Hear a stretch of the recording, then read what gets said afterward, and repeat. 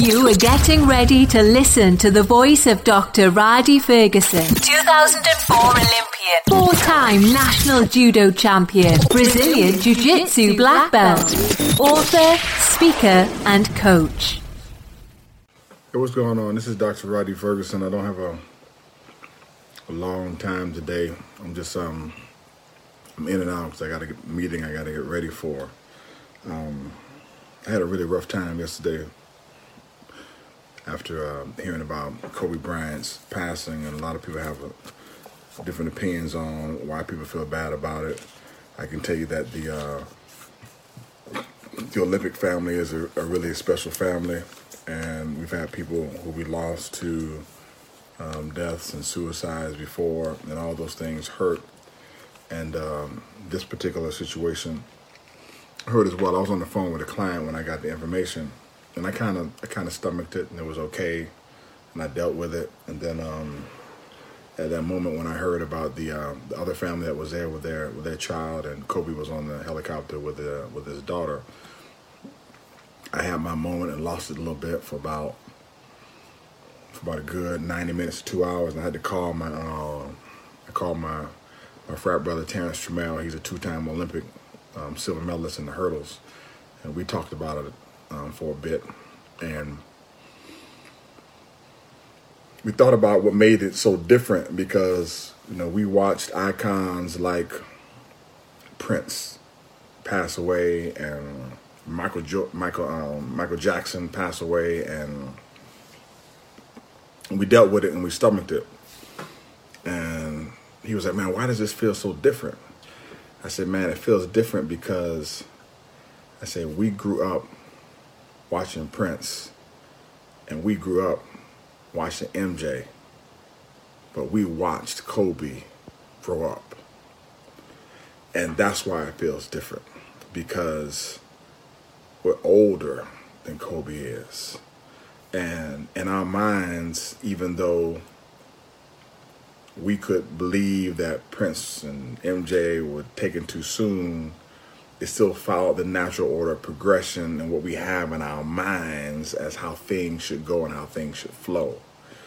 But this seemed very out of order, and it didn't seem like it fit within the realm of possibilities or expectations.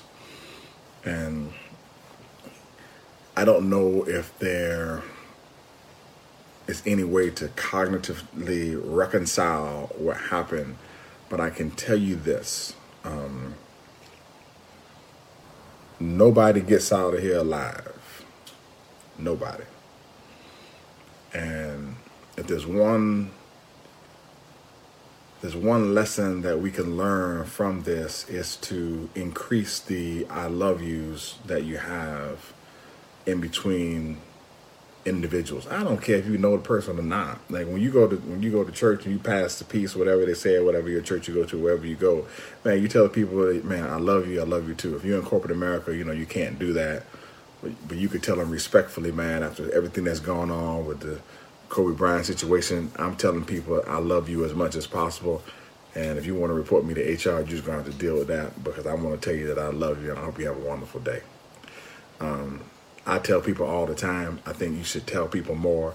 I know there may have been a situation where Bryant was not able to reconcile with his siblings or his family members or his parents. And man, if you got somebody that you're holding a grudge with, man, just drop it on your side.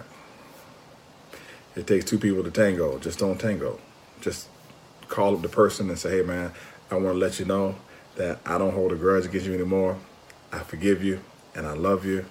And I hope you do the same." And if they don't do the same, fine, let it go. I can tell you right now, I don't have any angst or any hatred for anybody. I mean, I don't. And there are some people that I need to call and I need to talk to and tell them that I love you more. And I'm going to get on that too. If you're one of those people who have called you and you don't pick up the phone and you don't call them right back because you feel like you got something important to do, you need to stop being that type of person. Text back, call the people. Tell the people you love them. And that's just how it is. The last thing before I leave, I got to get out of here. Please understand that everybody in this particular space is dealing with some level of mourning. I don't agree with telling people that they shouldn't mourn somebody they didn't know personally. We have icons in sport. We have icons in life. We have people that we look up to. We have people that we respect. And when those people are pulled away, there's some type of loss that is felt. I have some friends who are diehard Lakers fans that I text and I tried to check up on. I guarantee one of them that I call them later on this week because I know she's really hurting about the situation. But everybody is feeling, or most people are feeling, some type of level of mourning from this situation. And I just ask you to be respectful of those people in that place, in that space. When national tragedies like this happen, it's bad. And you could say what you want to say. Man, it's a national tragedy. It's a national tragedy. You're watching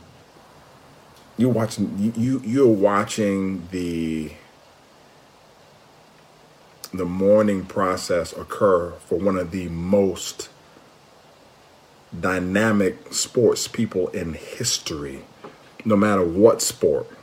I mean, that my man and I were talking last night, Terrence Trammell, and I was like, man, what people don't know is, within the Olympic community, there's a pecking order. We're all Olympians, but man, there's a pecking order. And people like Kobe and Jordan and Alexander Carolyn and people like this, man, they're the top of the food chain, and it's a huge loss to experience somebody of that magnitude who gave so much of his life to entertaining us be taken away. I think people forget about that when they talk and they bring up inappropriate things at this particular time when it comes to Kobe and his life. This person gave the majority of his life up in order to entertain you. And the reason why he got a helicopter is so that he could go back and forth and spend time with his family and get to his kids' school in time and drop them off and spend time and wait in the school line to pick his kids up and attend the PTA meetings and do all those things and get home after practice so he didn't have to sit in traffic. Like, he wanted to be a parent. And when you fill up a stadium, you fill up an arena night after night after night, and people come see you play, and they don't understand that you're injured and you got strained Achilles and you're fracturing your foot, and there's a lot of things that happen in sport that people they're just not aware of, and you got to take some extra Motrin here and there and get like this person sacrificed his life in order to entertain you, and when he retired, his real life or his next life was just getting started, and then that got cut off real soon. And it's very difficult to watch as an athlete who's transitioned from sport into what's called the real life. It was hurtful to watch. But all I can tell you is make sure that you tell people that you love them. Make sure that you tell people that you appreciate them. And I would be remiss if I didn't say this. From my perspective, now this is me talking to you. If you don't agree, you don't agree. It's okay. If you don't have a personal relationship with Jesus Christ, you may want to get one. I was really encouraged to hear Kobe and some of his videos talk about his personal relationship that he had, and it was very comforting to me to know that. If you believe, if you don't believe, that's your business. I got a personal responsibility to tell people life is short. You could play hard, but I would encourage you to pray hard. Take care. And this is Dr. Ferguson. I love you. God loves you best.